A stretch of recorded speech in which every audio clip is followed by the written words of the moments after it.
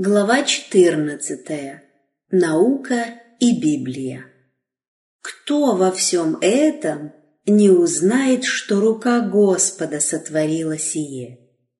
На страницах Библии и в открытой книге природы мы замечаем следы одного и того же мастера. Исходя из этого, мы можем сделать вывод, что они исполнены гармонией между собой. Различными путями и на разных языках они свидетельствуют об одних и тех же великих истинах. Наука открывает новые чудеса. При правильном понимании научные исследования не противоречат божественным откровениям. Природа и написанное в ней проливают свет друг на друга. Они знакомят нас с Богом, приобщают к законам, посредством которых Он сам действует. Выводы, ошибочно заключенные из фактов наблюдения за природой, к сожалению, привели к предполагаемому конфликту между наукой и Библией. Попыткой восстановить гармонию можно объяснить принятие таких толкований Писания, которые подрывают силу Слова Божьего. Считалось, что геология противоречит буквальному толкованию Моисеевых записей о творении. Эта наука заявила, что понадобились миллионы лет для эволюции Земли из хаоса. И чтобы согласовать Библию с предполагаемым открытием науки, ученые сделали допущение, что время творения было длительным, неопределенным периодом, охватывавшим тысячи и даже миллионы лет. Это заключение абсолютно неуместно. Библейская запись не противоречит себе и находится в гармонии с природой. О первом дне творения записано: «И был вечер, и было утро, день один». То же самое сказано и о каждом из 6 дней недели сотворения. Каждый из этих отрезков времени богодухновенная книга называет днем, состоящим из вечера и утра, как каждый день с того времени. В отношении самого творения божественное свидетельство таково: «Ибо Он сказал, и сделалось, Он повелел, и явилось». Тому, который мог одним словом вызвать к существованию бесчисленные миры, сколько потребовалось бы времени для создания Земли из хаоса? Для того, чтобы объяснить Его дела, должны ли мы попирать Его Слово? Действительно, найденные в земле останки свидетельствуют о существовании людей, животных и растений намного больших размеров, чем какие-либо известные теперь. Это используют как доказательство существования растительного и животного мира в более раннее время, до появления записей Моисея. Библейская история обширно объясняет этот факт. До потопа растительный и животный мир был неизмеримо превосходнее того, который известен после потопа. Во время потопа поверхность земли раскололась, произошли значительные изменения, и при восстановлении земной коры сохранилось много свидетельств о прежде существовавшей жизни. Занимающие большие пространства леса, похороненные в земле во время потопа и превратившиеся в уголь, образовали обширные угольные пласты, а также залежи нефти, которые теперь служат для нашего удобства и комфорта. Когда мы узнаем об этих фактах, то замолкаем, так как они молча свидетельствуют об истинности Слова Божьего. Теория эволюции Земли сродни теории эволюции человека, которая относит этот венец славы творения к восходящему ряду микробов, моллюсков и четвероногих. Когда речь заходит о возможностях человека в исследовании природы, то оказывается, что его жизнь так коротка, сфера его деятельности так ничтожна, так ограничено его видение. Ошибки ученых в выводах, особенно в тех, что касаются событий до библейского периода, очень велики. Необоснованные заключения науки часто исправляются или аннулируются. Предполагаемый период развития Земли время от времени то увеличивается, то уменьшается на миллионы лет. Теории, выдвигаемые разными учеными, противоречат одна другой.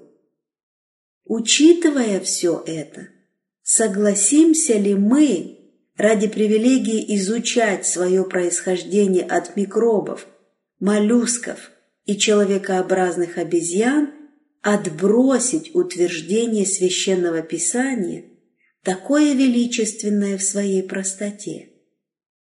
«И сотворил Бог человека по образу своему, по образу Божию сотворил его». Отвергнем ли мы эту генеалогическую запись, более авторитетную, чем любая другая, хранимая в царских чертогах, который был сын Адамов, который был сын Божий? Правильное понимание научных открытий и жизненных опытов гармонирует со свидетельством Писания о постоянной деятельности Бога в природе. В гимне, записанном Неемией, левиты пели: «Ты, Господи, един, Ты создал небо, небеса небес и все воинство их, землю и все, что на ней, моря и все, что в них, и Ты живишь все сие». О земле Писание говорит, что все творение на ней завершено. Дела его были совершены еще в начале мира. Сегодня мы существуем не потому, что однажды заведенный механизм продолжает действовать с помощью присущей ему энергии. Как бьется пульс, и дыхание следует за дыханием. Нет, сила Божья все еще поддерживает свое творение. Каждое дыхание, каждая пульсация сердца являются свидетельством заботы того, которым мы живем, движемся и существуем. От мельчайшего насекомого до человека каждое живое существо ежедневно зависит от провидения Божьего. Все они от тебя ожидают. Даешь им – принимают. Отверзаешь руку твою – насыщаются благом. Сокроешь лице твое – метутся. Отнимешь дух их – умирают, и в персть свою возвращаются. Пошлешь дух твой – созидаются, и ты обновляешь лице земли. Он распростер север над пустотою, повесил землю ни на чем. Он заключает воды в облаках своих, и облако не расседается под ними. Черту провел над поверхностью воды до границ света со тьмою. Столпы небес дрожат и ужасаются от грозы его. Силою своею волнует море, от духа его великолепие неба, рука его образовала быстрого скорпиона. Вот это части путей его, и как мало мы слышали о нем. Огром могущества его кто может уразуметь? В вихре и буре шествие Господа, облако — пыль от ног его. Мощная сила, действующая во всей природе и поддерживающая все живое, не является, как утверждают некоторые ученые, просто всеобъемлющей энергией, приводящей в действие все окружающее. Бог — это Дух, и Он же — Личность. Человек был сотворен по Его образу. Как Личность Бог открыл себя в Своем Сыне. Иисус — сияние славы Отца и образ ипостаси Его, ходил на земле в образе человека. Он пришел в мир как личный Спаситель каждого человека. Как личный Спаситель Он вошел на высоту. Как личный Спаситель Он ходатайствует в небесных чертогах.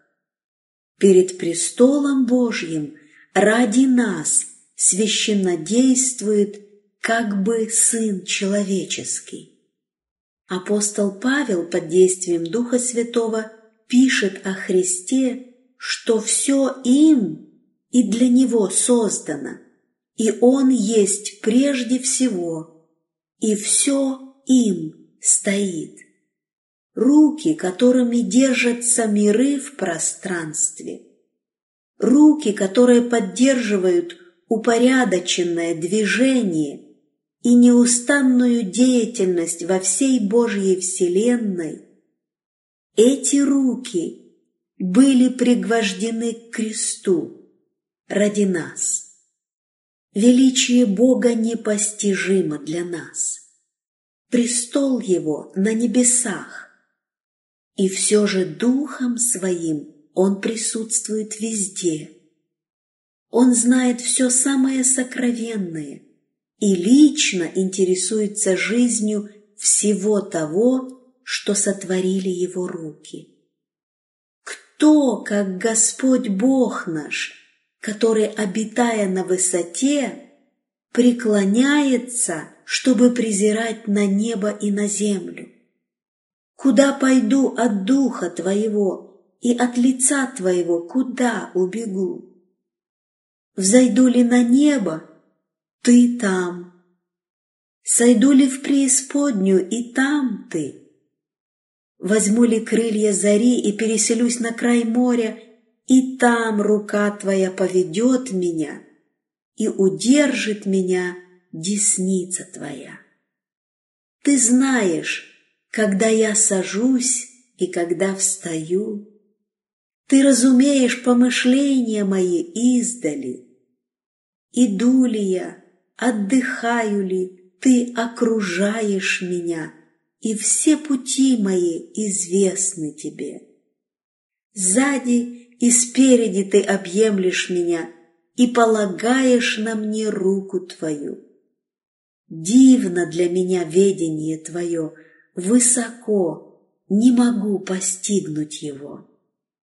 Именно Создатель предопределил чудесным образом, чтобы все в мире служило определенной цели.